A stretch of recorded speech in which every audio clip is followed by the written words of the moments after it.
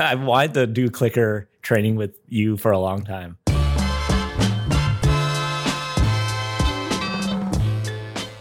Welcome to Clock or Counter. I'm Ryan Young, and with me is James Wiseman. So I want to start a series about the mental aspects of freestyle. And today, I just want to focus on one piece, which James and I talk about a lot, which is growth mindset. So to start us off, James, why don't you kick us off with a definition of growth mindset? Okay, so the growth mindset is an idea that came out of the work from the psychologist Carol Dweck, who I think was a Stanford psychologist. And I looked up before the podcast a definition she gives for it. And it's a little bit of an interesting definition because there's really two mindsets. There's the growth mindset and the fixed mindset. And you kind of have to understand both to know what they mean. So the way she put it was, in a fixed mindset, people believe their basic qualities, like their intelligence or talent, are simply fixed traits. They spend their time documenting their intelligence or talent instead of developing them. They also believe that talent alone creates success without effort. Now, for growth mindset, she says, in a growth mindset, people believe that their most basic abilities can be developed through dedication and hard work. Brains and talent are just the starting point. This view creates a love of learning and a resilience that is essential for great accomplishment. So, long story short, people with fixed mindsets believe that they are who they are, their skills are what their skills are, and how they perform is an indicator of how skilled they are. Whereas growth mindset people believe that work is what leads to their abilities. And when they don't perform well, they use that as an opportunity to keep improving their skills. Does all that sound right to you, Ryan? Yeah, that sounds right. Okay, and are those the definitions that you think of when you think of growth mindset, or do you have a different idea for it? No, that makes sense. That's what I think about. Yeah. Okay, so first, let me talk now about how I came across this. And let me ask you, so did you learn about the growth mindset from me, or did you heard about it from somewhere else? No, the first time I heard about it was from you. Okay, so I'll talk about when I first learned about it because it's kind of an odd story. So when I was in law school, one of my really good friends, Sean Nadell, recommended Carol Dweck's book, which I think is called Mindset, which is all about the growth mindset. And I thought it was really strange to get this book recommendation because having your friend give you a book recommendation for a self-help book is kind of strange, right? To just be like, hey, there's this really amazing book about how to have a better mindset. You should read this. There's almost something mean about it. But it was totally in good faith. And to this day, I'm not totally sure why he recommended it other than the fact that he really liked it. And I think because I found it so odd that someone kind of out of left field recommended what sounded like a self-help book to me, because that was so unusual, I was like, okay, well, I'm going to read it and see what this is about. And it was pretty life-changing. I think if I had to rank maybe the 5 to 10 most important books I've ever read in terms of their impact on my life, this is probably in the top 2 or 3. And a couple of data points just to explain how powerful this idea is. And I'm going to get this, like a lot of this stuff that's not really in our wheelhouse, a little bit wrong, but there's some really incredible studies about the growth mindset. So for instance, there are studies where they go to schools and they prime children on the growth mindset or the fixed mindset. And they do this by either praising them for their intelligence or their work. So students will turn in work and the teachers will say, wow, like you must have worked really hard on this. And that's priming them for a growth mindset. Or they'll say, wow, you must be really smart because you did so well on this. And that will prime them for a fixed mindset. And there's a few things that consistently happen when teachers do this. If you are primed for a fixed mindset, you are much more likely to cheat, which is very interesting. You're much more likely to falsely report your results on something, which I guess is a kind of cheating, but a different take on it. And finally, and this one I think is the most incredible or most important, you will seek out less challenging material when you have been primed with a fixed mindset. And if you're primed with a growth mindset, everything's the opposite. You're less likely to cheat. You're more likely to be honest when you report your results on something, and you will seek out harder challenges. And the reason this happens, to kind of bring us back to the definition, is if you are primed for a fixed mindset, you believe that your results or your success at a task reflects your abilities. And so it's more embarrassing and more problematic for you and your identity to have performed poorly, because that means to you in your fixed mindset that you aren't very smart or you aren't very skilled. Whereas if you have a growth mindset, you think, well, it doesn't matter that I didn't do well on this task now because this is a challenge. The fact that I didn't do well doesn't reflect my self-worth. I can work at this to get better at it and do better down the line. Make sense? That all makes sense. So now the question is, why is this important for freestyle? So I think it's important for everything, basically. I try to use growth mindset in all aspects of my life, and there's not really any limiting principle to it. There's no reason why you couldn't use it in freestyle or in school or at your job or in your personal relationships. But I think for a lot of freestylers, this is our main thing that we do. It's really important to us, and it's not that common for adults, especially, I think, to be learning new things. But most freestylers are learning new things, and most of their time spent learning is on freestyle. And so if you have this tool that makes learning more effective and more rewarding and more important, then it's something worth knowing about. And one thing I failed to mention about the growth mindset that's so interesting is that its effect can be as instant as I described in those studies. Simply priming students with, you must have worked hard or you must be smart, can instantly change their results and can have very long-term effects. So just teaching someone the idea or the concept of the growth mindset can change the course of their life, honestly. So just by listening to this podcast, if you can implement just this idea about freestyle, it will probably make you a better freestyler in the short term and in the long term. It actually says that directly in the book, that just learning the definition will change your life. Yeah. And for me, I think it's right. I think, and a couple more nuances to say is that it's not an all or nothing thing necessarily. So it's not that first of all, whether your growth mindset is not a fixed mindset thing. So it's not like you are a growth mindset person or a fixed mindset person. You can be either one, depending on what you learn about and how you think about yourself. You can change what you are very quickly.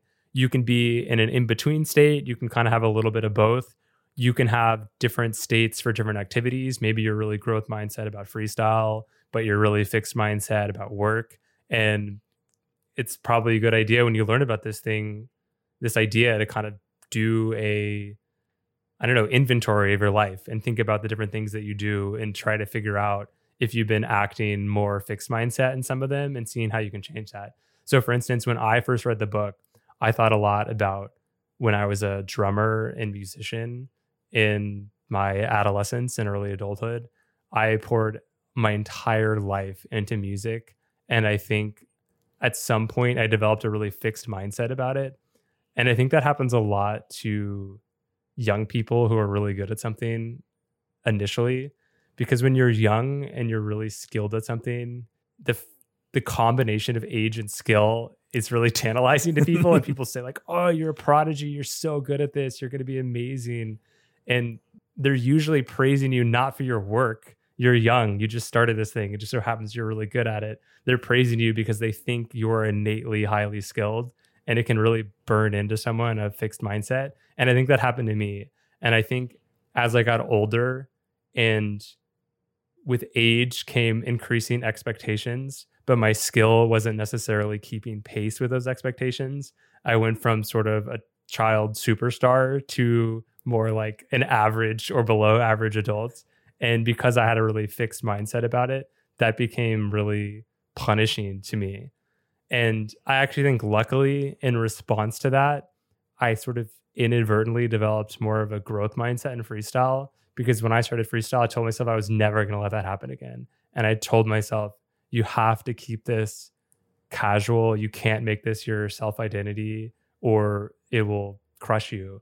And I think I was more successful, but definitely when I read The Growth Mindset, I realized there was plenty of room for improvement in adding more growth mindset to my freestyle game.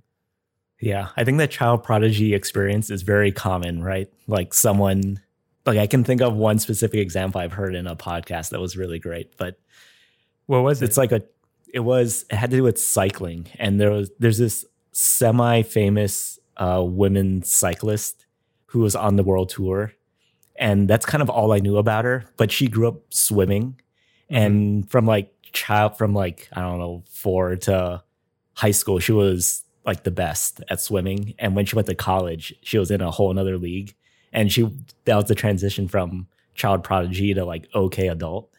Yeah, and it crushed her.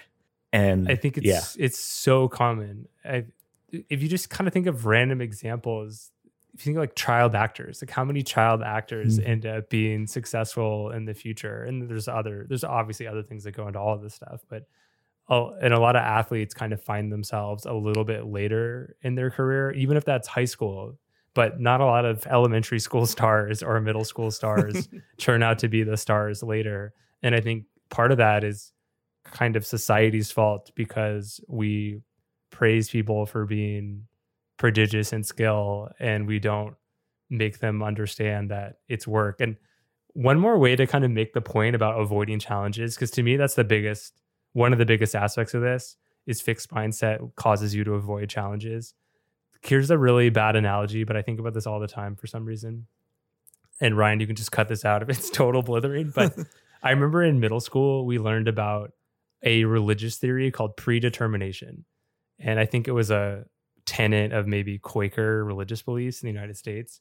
And predetermination was the belief that whether you went to heaven or hell was predetermined when you were born. And nothing you did in your life could change whether you went to heaven or hell. Now, you might think if you believed in predetermination, you would not put too much thought into what you did in your life, because according to your belief system, what you did in your life didn't matter.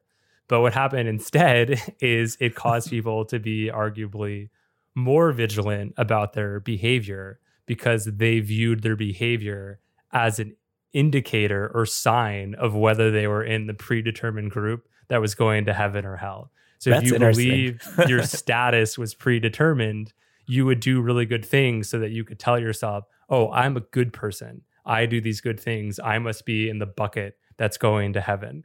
And I think there's a little bit of that in fixed mindset. So if you have a fixed mindset, you think, oh, I'm going to do things that I am successful at because that means I'm a successful person. But all of us, if you're growing at something, you will eventually reach the breaking point of your innate skill, whatever you want to call it. And you either have to take that challenge head on and grow from it, or you're going to steer away from it because you're afraid to kind of hold in your mind, here's something that I'm not able to do. And that is so devastating. I mean, if you just say it out loud, if you avoid things that are challenging, you're not going to be able to learn. Yep. That reminds me of something else. It's like you were talking about priming kids at a young, priming kids, but like you can prime anybody. So like right now I'm like not competing as much, but I want to coach people. Yeah. And in the cycling podcast where I steal a lot of things from, they have this, how does your coach and your parents work together if you're like training a younger athlete? And there's roles, and the parents, I didn't really think about this till they said it, but the parents should always give 100% positive, like they're always there giving positive feedback. That's the role of the parent. Like they always say good job at the end of every competition or whatever practice, and they should always reward the effort. So that's like very important. And I think their point was the coach is the person who gives the critical feedback. So like the coach and the parents have to work together to like create this system where there's like a safe place where they're always getting, this athlete's always getting like rewarded from their parents, like a safe place. And then the coach like comes in and like that's where it forces growth and adaptation there. But I was like interesting that, that there's roles. Well, it's interesting that you're explaining it that way because another thing that we've talked about, it's been a few years, and I'm sure there's a way this blends with growth mindset, but we've talked a lot about clicker training. So when you train a dog, apparently the best way to do it, or at least one of the best ways to do it, is to do something called clicker training. And under clicker training, you have a clicker device that just makes a little snapping, popping noise. And the first thing you do is you train the dog to associate positive behavior with the clicker. And you do that by just clicking. And every time you click, you give the dog a treat. So you teach the dog that clicker means treat, which means positive emotion or positive feeling. I need to be careful for reasons that'll become apparent. And once you've trained the dog to associate the clicker with positive feedback, whenever you're teaching the dog how to do some trick or behavioral modification, as soon as the dog does something right, you click. And unlike a treat, which kind of distracts and interrupts the training process, because if you're teaching your dog to jump up and do a flip in the air, the dog jumps, you want to reward the dog for the first jump, but you can't give them a treat while they're in the middle of the air or you interrupt what they're doing. So the clicker is nice because you can give them that instant feedback. But there's another aspect of the clicker that's apparently really valuable that has been implemented in training humans to do things, which is that a clicker provides emotionless feedback. And so apparently there's evidence, I'm speaking off the cuff, I haven't looked at this in a long time, that putting positive emotions on positive feedback and negative emotions on negative feedback is detrimental to the learning process. Instead, it should be, for lack of a better word, emotionless. And as I'm thinking about this, I think the way this fits into growth mindset is that failing at challenges isn't a problem. So when you are doing something wrong, the feedback shouldn't be, you did a terrible job. It should be, that was incorrect. Let's move to, or let's find solutions to do it better. So first of all, do you remember when we were talking about this a lot? Yes, but I think we're both thinking of the same podcast, right? I think I listened to whatever you sent me. So I think this is all from you. But what is your memory of it? Because I'm sure I got some of the details wrong. That was pretty much exactly right. It was a Hidden Brain podcast, and the humans were surgical students, and the surgeon teacher was teaching them how to tie knots. Yeah. And they would click when they do the right thing. But I think here's one part that was really important. It's much harder to teach someone with a clicker than it is using whatever traditional methods of teaching, because in order for the clicker training to be valuable or to work for humans, you have to break down the steps. So each step can have its own click, and breaking down those steps in the appropriate way is really difficult when you think about it. And when I'm like teaching freestyle, I'm thinking about breaking down the steps into like clicker steps. And it is much harder. And you have to empathize is not right the word, but like try and relearn it as the student. And is it something that it's harder to, when you say like it's harder to use clicker training for humans because you have to break down into steps, do you mean that if you're able to do it and figure out the way to do it, it's better? Or do you mean clicker training is inherently not quite as good for teaching people because of this problem? No, I mean from the teacher's perspective. So this is regardless of the student. The teacher's job is much harder using clicker training. But from the student's perspective, it's better, I think, overall, if the teacher is good at teaching it that way. Yeah, so I think I've strayed from clicker training a little bit with my Duke freestylers. I was better at it the first year, and I probably need to re-up my enthusiasm for it. But there is one situation in particular where I use it a lot, or my version of it, which is when I'm actually outside of a jam showing someone a move and we're going step by step, I try to do emotionless yeses and nos.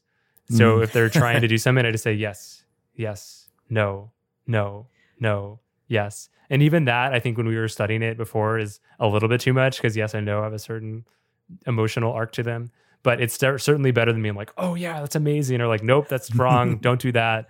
Just trying to make it really quick feedback and really emotionless feedback. And who knows if it has worked or not, or how I should probably ask someone like Will to be like, how does it feel when I do that? Does it seem weird or artificial, or does it make sense to you?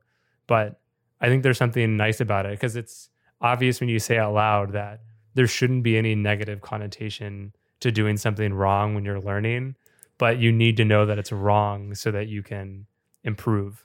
Yeah. I almost want a robot that can do it, because like then there's this separation of emotion if a robot is just being like a red light turns on when you guide us and something is off.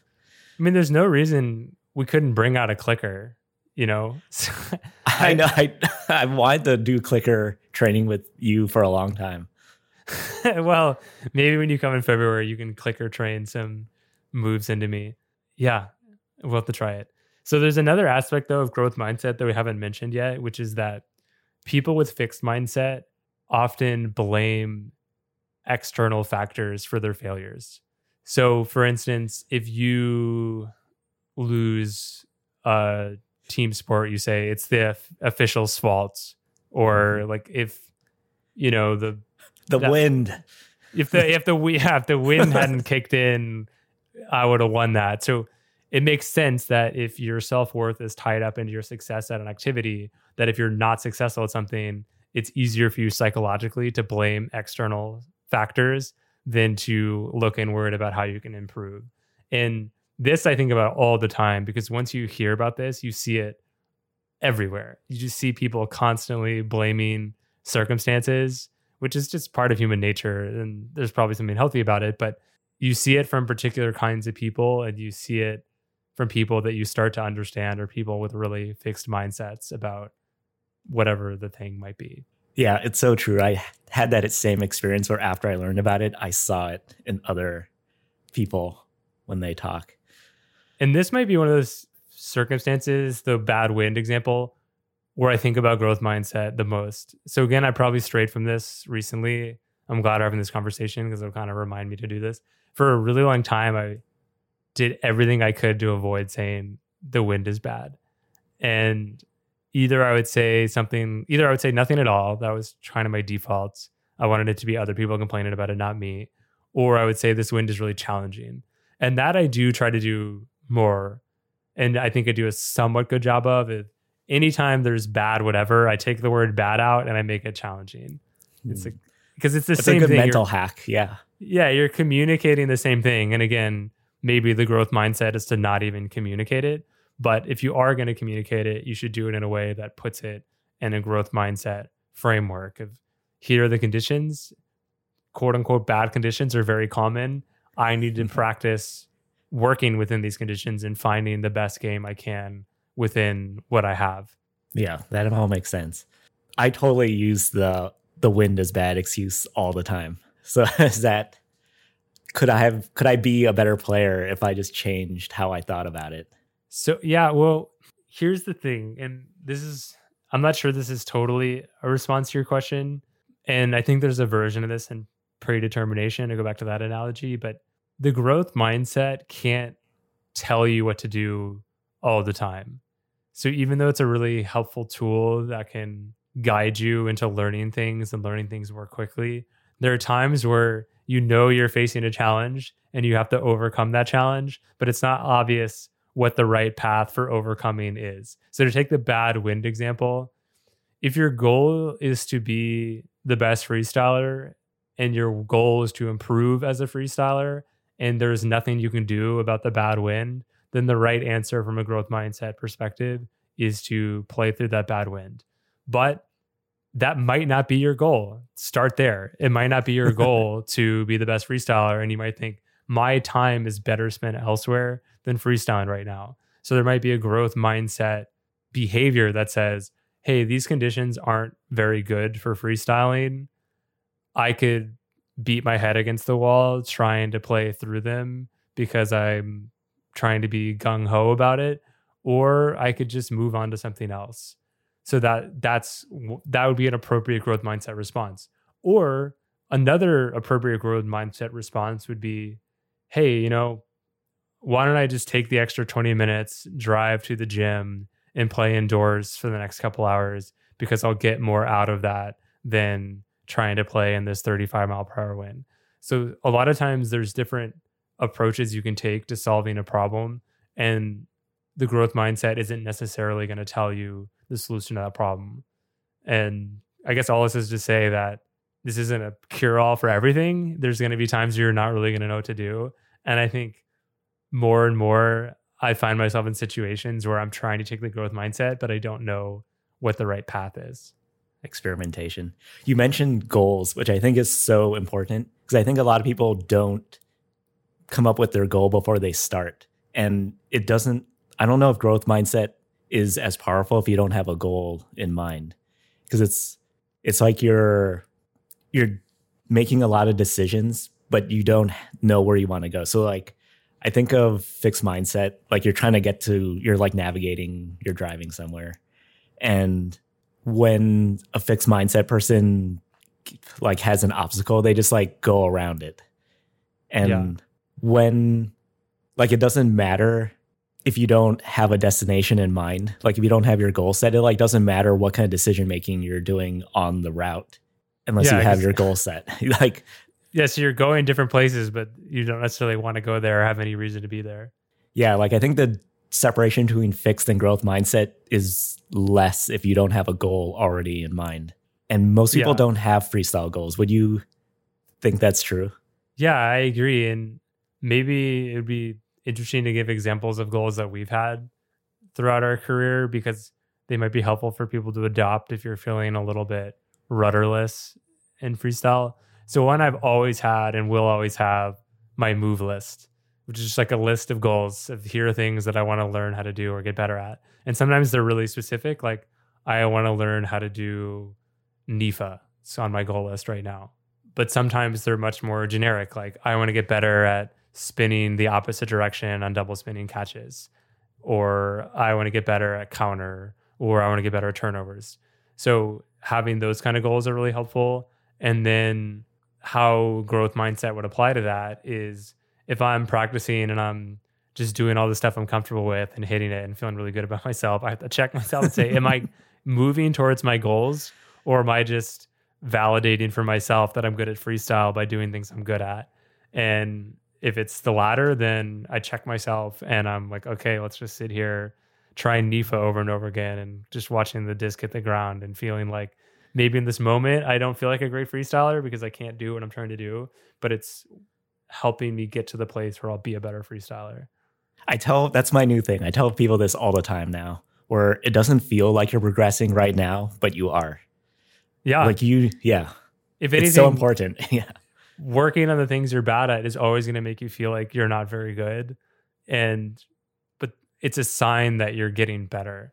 I think it kind of goes back to how I've talked about how there are a lot of times where, especially at the Duke freestyle scene, I feel like such a bad freestyler and I'm worried that they're all rolling their eyes at me because I'm supposed to be one of the best freestylers and I can't seem to do anything. And it is largely because I am trying to do all the things that I'm not comfortable with. But of course, you have to kind of build up your tolerance for feeling like a bad freestyler sometimes to work through these challenges. And some of it is just reminding yourself of growth mindset. The reason I'm not playing well is I'm pushing my limits to try to get better at things. But with all that said, I do think there's something somewhat healthy about every now and then, probably not a whole jam, at least in your home jam. But, I try maybe once a day or certainly once a week.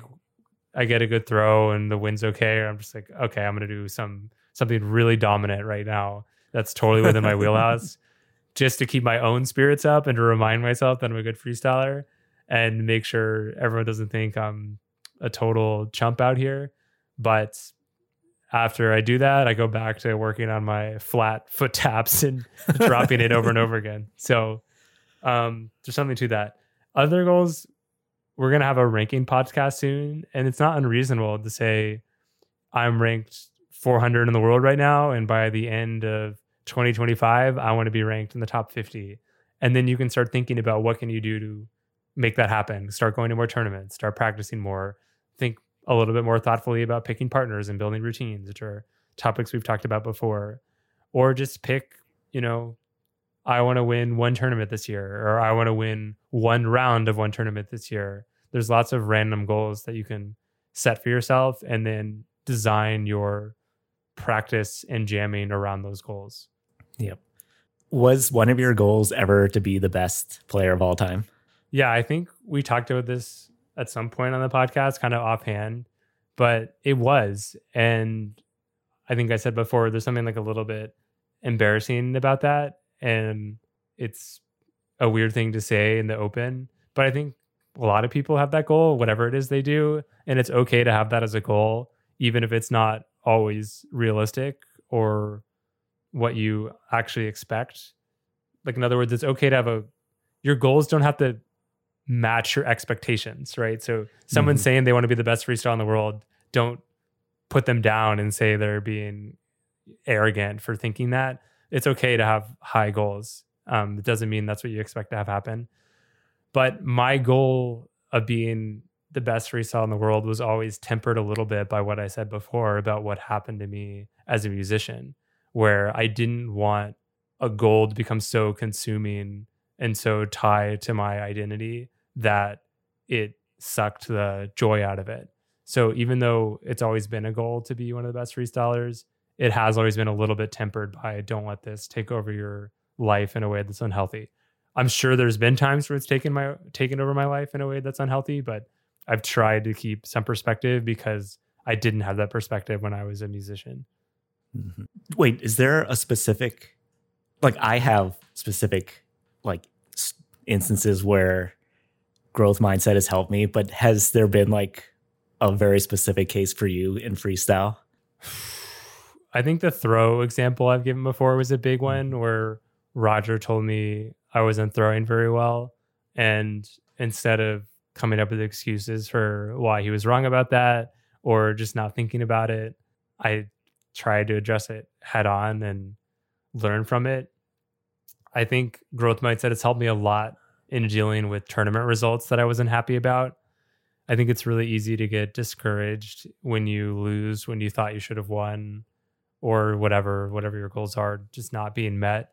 But if you have a growth mindset, it's a lot easier to bounce back from that. And in some ways it's a good thing because sometimes you need that fuel to keep wanting to get better.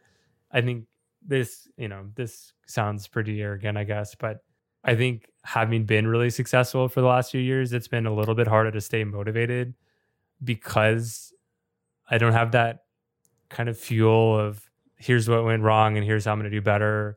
Or for instance, there's no real freestyle goal that I haven't really satisfied. I feel the same way. Like, I'm goalless because we did the points run. We succeeded. And then I didn't have another goal after that. Yeah, I'm kind of at the point where my goals are sort of handicapping myself and then seeing if I can succeed despite the handicap of, I don't need to go for doubles on my weak side, but I'm just going to do that because it makes it more challenging. And then I'd like to start playing with newer players, which we've talked about before, and use that to make it more challenging, like put more weight on my performance to do well in tournaments. So I don't know, but on a micro level, I think is where growth mindset has helped me more because I think a lot of times when the conditions were bad, I kept playing because I thought about growth mindset. I think a lot of times where I was playing poorly in a jam or at a tournament and wanted to sit down and not keep playing because I guess I was embarrassed, I just said, I don't care. I'm playing badly. Let's see if we can figure out a way to get out of playing badly and develop that skills. So I think that has played a big role for me. But what about you? Yeah. So the one specific example, this is also like how strong this is. So it was in 2017. You told me at Jam Canaria about the growth mindset. And you kind of explained it. And it took like a few months to internalize. But I remember being it was WIFDIF that year in the UK. Yeah. And I was playing with Mystic and we were getting ready to go out. So I was running the judging for that tournament, and I've been running the judging for a lot of tournaments before that. And in that moment, I realized I was using the judging's like organizing as an excuse. And what I would think to myself before going out and competing was I didn't warm up because I've been sitting here at the judging table getting everything ready. So it doesn't matter if I play well because I didn't warm up. But then I realized that when I'm practicing at home, I don't warm up. The first thing I do is I warm up with double spinning pulls when I practice, and I can hit them like on the second try. And then after that, I'm like ready to go. I'm like, why can't I do that in the routine?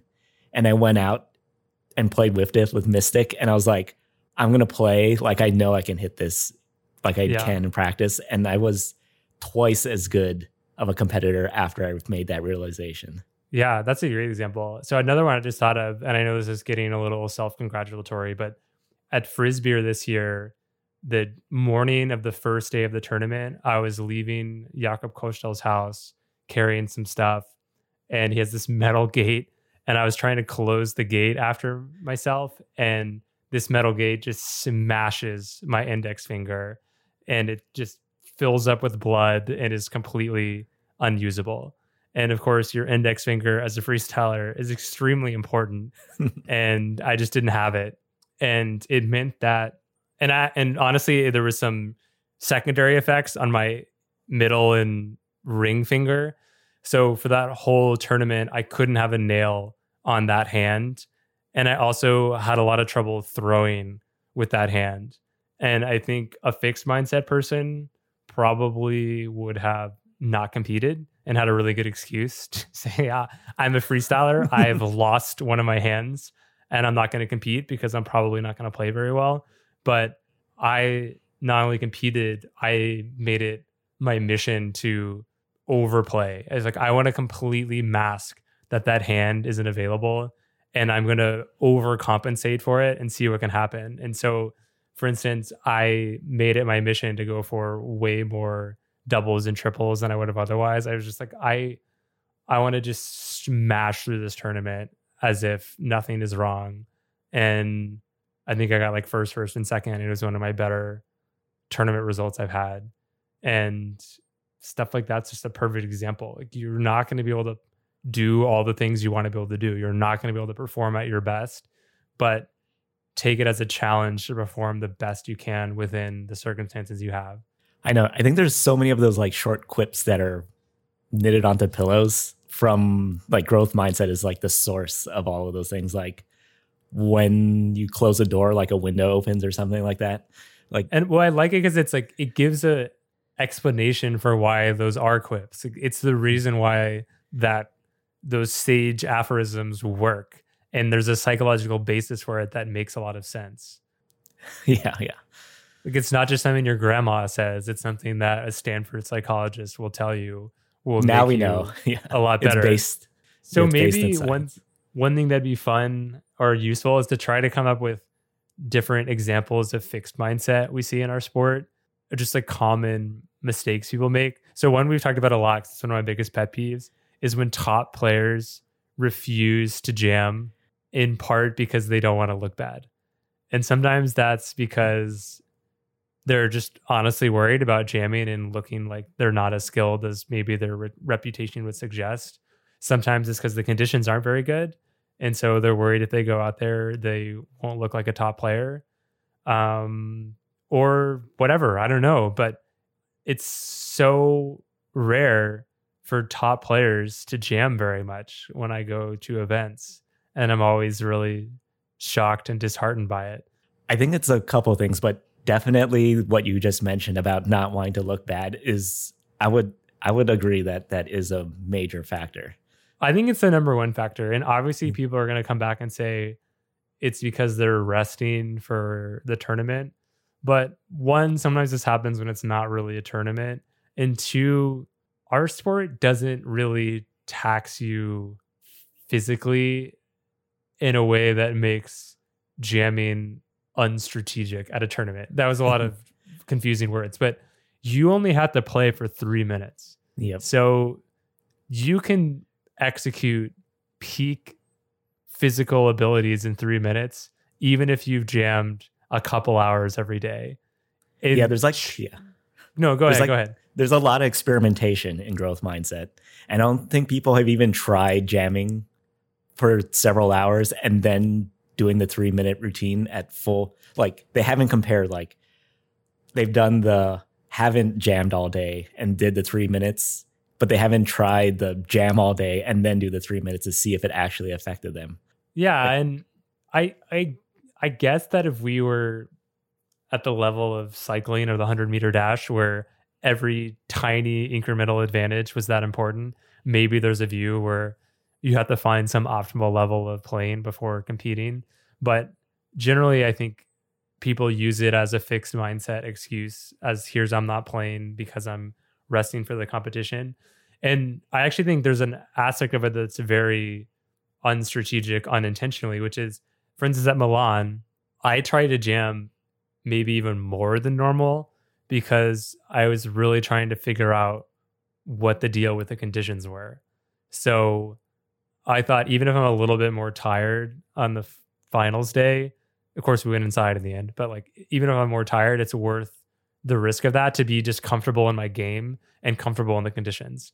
So I mean, it's not surprising that just taking a few days off and then trying to compete in the finals is probably not a good idea. You want to stay in the flow of your game, but you know, getting more than just a couple routine practices in, I think, is important to being ready to compete. I will say there's one tournament in my entire freestyle career where I jammed so much that it actually there's two, but I'll give an example of one where I noticed something happened in the finals where I thought, oh, that would not have happened if I hadn't jammed 24 hours in the last 36 hours, which was in Lazzaroni in 2013 I was playing with Manu Cesari, and I just went for like a leg over and my leg just like cramped and did not go over, and I hit the disc. I was like, okay, maybe I jammed a little bit too much. But one thing about that, which we've talked about before, is, you know, especially if you're kind of a up and coming player and not necessarily a strong favorite, you're probably not going to win the tournament anyways. And it doesn't really matter that much whether you get 4th or 5th or 7th or 8th. So forget trying to win the tournament in the finals and use the tournament to become a better freestyler. So in 5 years, which we talked about before, you will win that tournament. Mm-hmm. So it was far more valuable to me to maybe lose 1 or 2 tournaments that I might have won because I was too tired to perform in the finals from over jamming. But I probably won 15 to 30 tournaments as a result of all the extra hours I got in. But again, I would still argue that I won more tournaments because I jammed quote unquote too much, because I just was really comfortable in my game. I mean, if you play for 4 hours and you're reasonably well rested, you are in the zone for the 2 minutes that you need to play when you compete. Mm-hmm. And adrenaline is going to hide so many of your physical ailments that I don't think it's a big factor. Yeah. It's like, here's a growth mindset thing. When was the last time you tried to improve like your pre-tournament prep, or like your at tournament, but the pre-routine prep, like your routine? I am constantly trying to improve my routine prep in every way. I mean, this year, one thing I experimented with was I had been talking with Toddy about how he prepares his discs, because I think he always has really good discs. And he was telling me about how he kind of buffs them with a dry cloth. And it never made sense to me to do that, because I was like, it's just a cloth. There's no sanding element to it. But he's right. And I tried it, and I got like 8 disc out, and I sat there and I took it's called the nipple off the bottom of the disc on like all these discs, which I never usually do, and sanded them and buffed them and washed them. So I'd never done all that before. I don't even think we used my disc at Worlds, but I brought them. I've experimented a lot with whether I play right before I compete, how much I play right before I compete, and what I do right before I compete.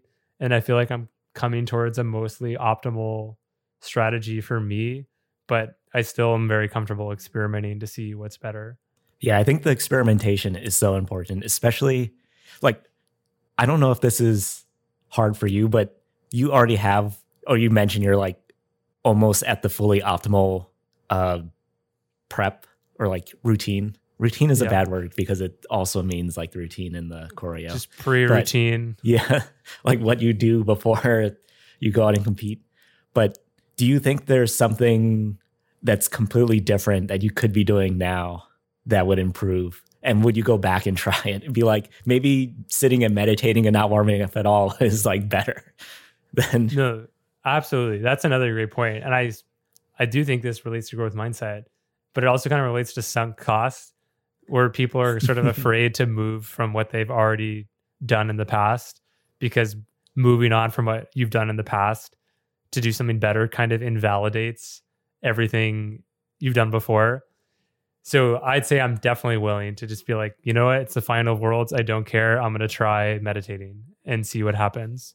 And I actually have meditated specifically before Worlds tournaments. And I do a kind of variation on that before I compete now. But I like what I'm hearing is kind of a theme from you on growth mindset, which is growth mindset as a reason to experiment of I'm going to try something different to see if this helps me improve. And I think another aspect of it is people who have fixed mindset assume whatever they're doing is the best way to do it.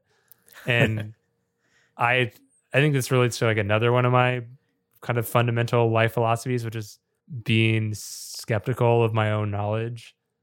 But you have to be comfortable saying, I do this because, I was told to do it, or tradition or momentum. But very rarely do we ever know that what we're doing is the best way to do something. Mm-hmm. And really the only way would be to do a double blind, placebo study of some new method. But because we don't really have the means or resources to do that, the best thing we can do is experiment with ourselves and see if we think we're performing better based on changes in our whatever.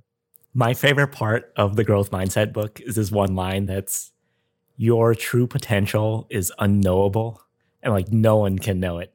It's like it's out there, and the only way to find it is experimenting, I think, or just trying different things. Like my thing that I tell people now is I'm pro mistake. Like you should just make as many mistakes as you can. They're not bad. You're just learning all these different things.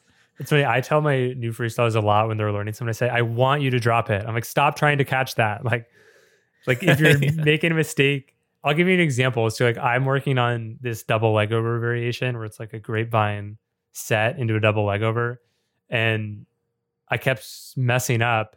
And I realized part of why I was messing up is I was trying to get the disc after the double leg over. And I said, no. I need to stop trying to succeed at the move and just work on getting my legs over.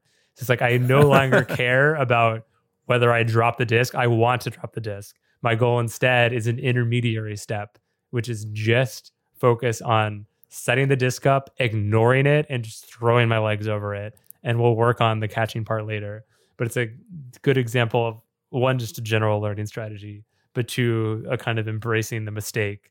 Like use the drop, the thing that you don't want, to help you build up towards what you want to do. Yeah. Do you think a big part of growth mindset is analyzing what happened in the past? Like, I think fixed mindset people will just discard any failures. I think it's analyzing the past, but with an eye towards the future. So you don't want to ruminate, but you do want to analyze and then figure out what you can do differently in the future to avoid the negative outcome. So this brings you to another example of common instances of fixed mindset I see, which is blaming the judging system and or the judges for not performing well. And that's a classic fixed mindset strategy of I didn't perform the way I thought I should have. I don't want to acknowledge that maybe I didn't perform as well as the other teams, or acknowledge that I could have performed better. So I'm going to blame something external, the judges and the judging system. And the problem with that is, from our perspective, because we get a lot of these complaints, most of the time, the judges and the judges' perspective wouldn't have really mattered. It's like you would have lost anyways, which we talked about in the judging system podcast. So I won't go into more details about it. But the mindset I always try to have, which I know I mentioned on the podcast before, is next time I need to perform in a way in which they can't take it away from me. So I need to perform so well that no matter what the judging system is or who the judges are, I'm going to win. And just working on getting better. So when I analyze tournaments where I didn't perform as well as I expected to, I try to think, even if some part of me intellectually believes it's true that this, that, or the other caused the problem, I'm going to figure out the growth mindset set of solutions I can use to get better in the future. So here's actually another aspect that I don't know if we've ever talked about, which is there probably is a certain amount of delusion that goes into the growth mindset. So I think sometimes there was an external factor that causes you to lose, but you have to delude yourself that it's something you could have done better at, and using that delusion to fuel you to get better. So here's what I think about that. Yeah. So I say this all the time, but the world is very complex, and there's like the judging system and the judges, and there's me. But the only thing I can control is me in this situation.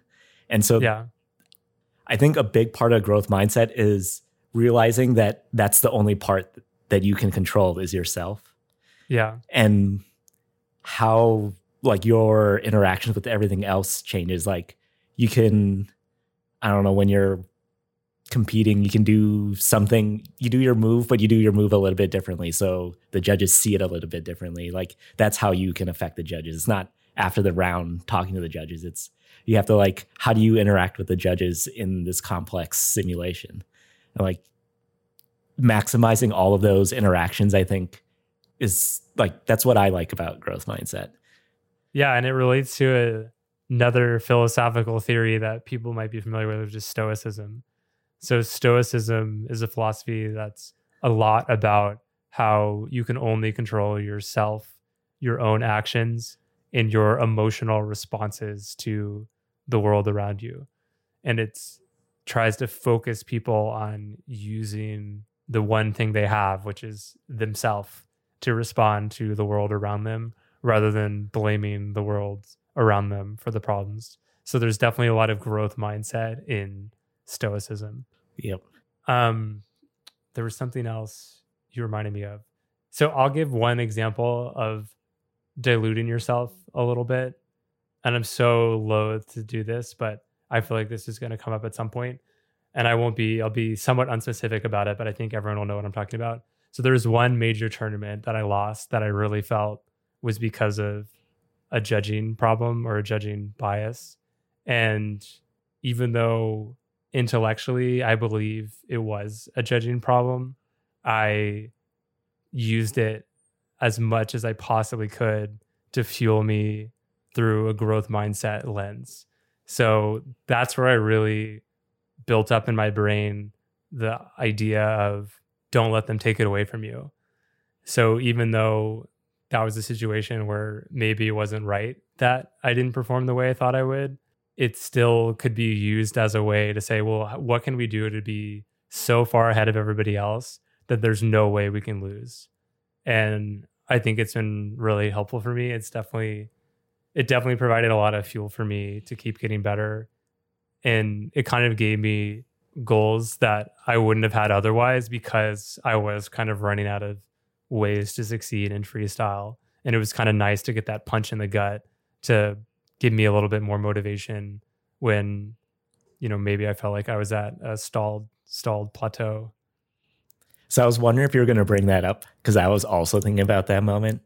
But thinking back, I think the thing that surprised me most was how fast you made the transition from being like, everyone is going to be upset initially, but like 1 hour later, you're like, I'm going to be twice as good next year. And this is never going to happen again. Yeah, I mean, you have insight into that because we went and had dinner after that happened. And then I had a long plane ride home to think about it. But I was actually going to say this at some point.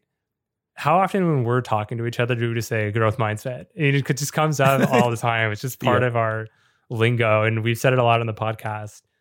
And we always said we talk about it more, which is why we're doing this now. But there's so many times where we're doing whatever we're doing, and we're talking about whatever we're talking about. And one of us is like, yeah, but growth mindset. So, let's try this. So, and I think a lot of times it comes up in this kind of diluted setting, where we say like, oh, well, like I think this happened because of X, Y, Z, but growth mindset, I'm going to do whatever. Like I'm going to respond in this way.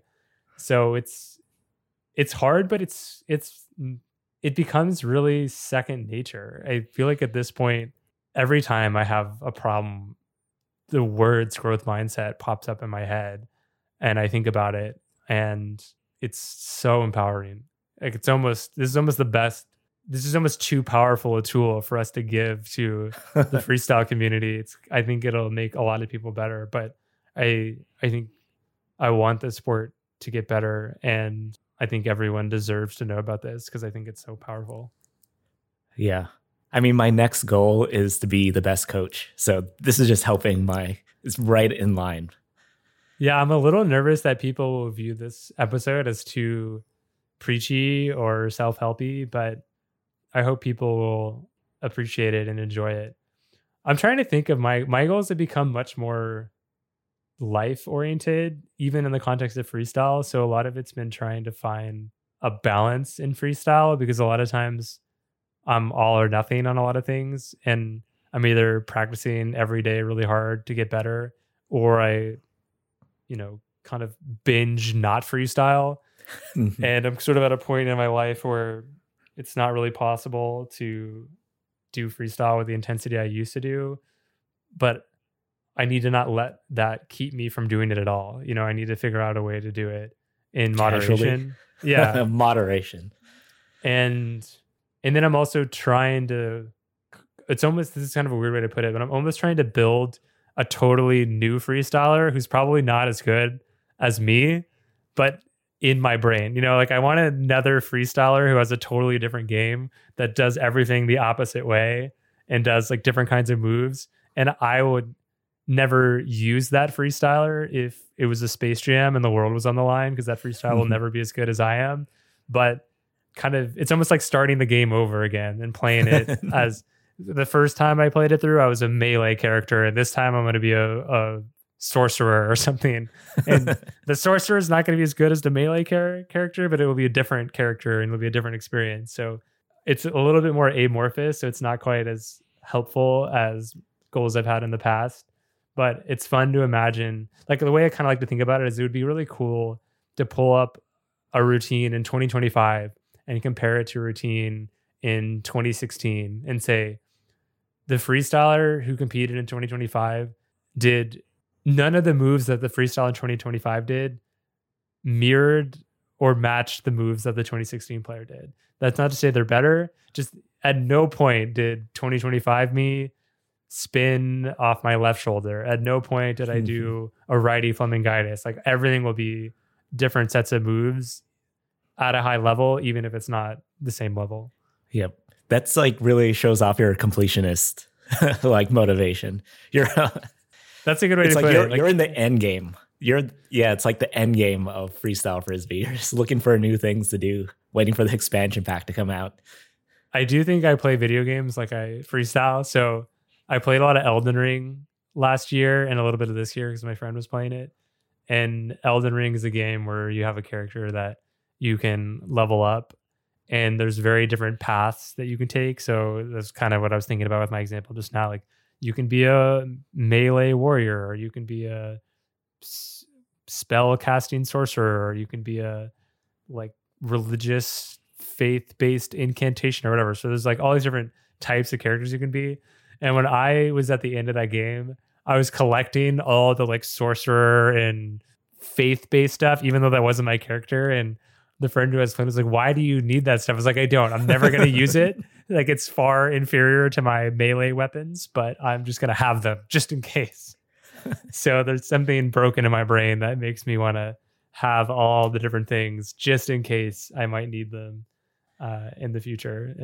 But luckily, like freestyle in a lot of things in our lives, there's no true end point. Like we do this for fun, so there's no reason not to just keep going and keep learning whatever. It doesn't matter. I don't need to win more world titles. I'm not gonna, like your driving example, I'm not gonna like get to the end of the freestyle destination and be like, oh, I'm here, I did it. So I have to find new avenues. Like maybe freestyle is an endless road, but you have to take different branches to keep going. And you're just sightseeing now. Yeah, I'm just trying out different branches and seeing what's there, and it keeps it fresh. And then one last goal I have is definitely to groom a world champion. So I'm very excited about one of my Duke freestylers winning a world title and feeling like I had a role in it, even if it's not competing with them, but just coaching them, kind of like you said. I know you've mentioned this fantasy to me where you have your prodigy student and I have my prodigy student and we're competing against each other. I know it's unfair that I have a head start, but maybe what we have to do is when you move here, one freshman class, we just both pick someone. Maybe we have a draft where we both pick like a couple people. And then it's like, all right, who wins a world title first with one? And again, not us winning, but like which one of us will teach someone who will win a world title, and we'll see who succeeds. That would be so motivating. Very different approaches to teaching them. We would. I'd be out there with my clicker, be like, what is this guy doing on the field? Oh man, it'd be so fun. Okay, is there anything else on the growth mindset? No, I think we covered everything. Okay, or we didn't, but we'll figure out through analysis and effort what else to talk, what else to say about it. But great, I hope this was helpful to everybody. We're gonna have more podcasts about the mental aspect of freestyle, and I'm sure growth mindset will come up a lot in all of our conversations. So hopefully this will be a helpful starting point for people to understand what we're talking about. And with that, check us out at ClockOrCounter.com. We're going to have a new episode soon about the ranking system, which will be out probably before you hear this episode. So look forward to that. And with that, Ryan, I'll talk to you next week.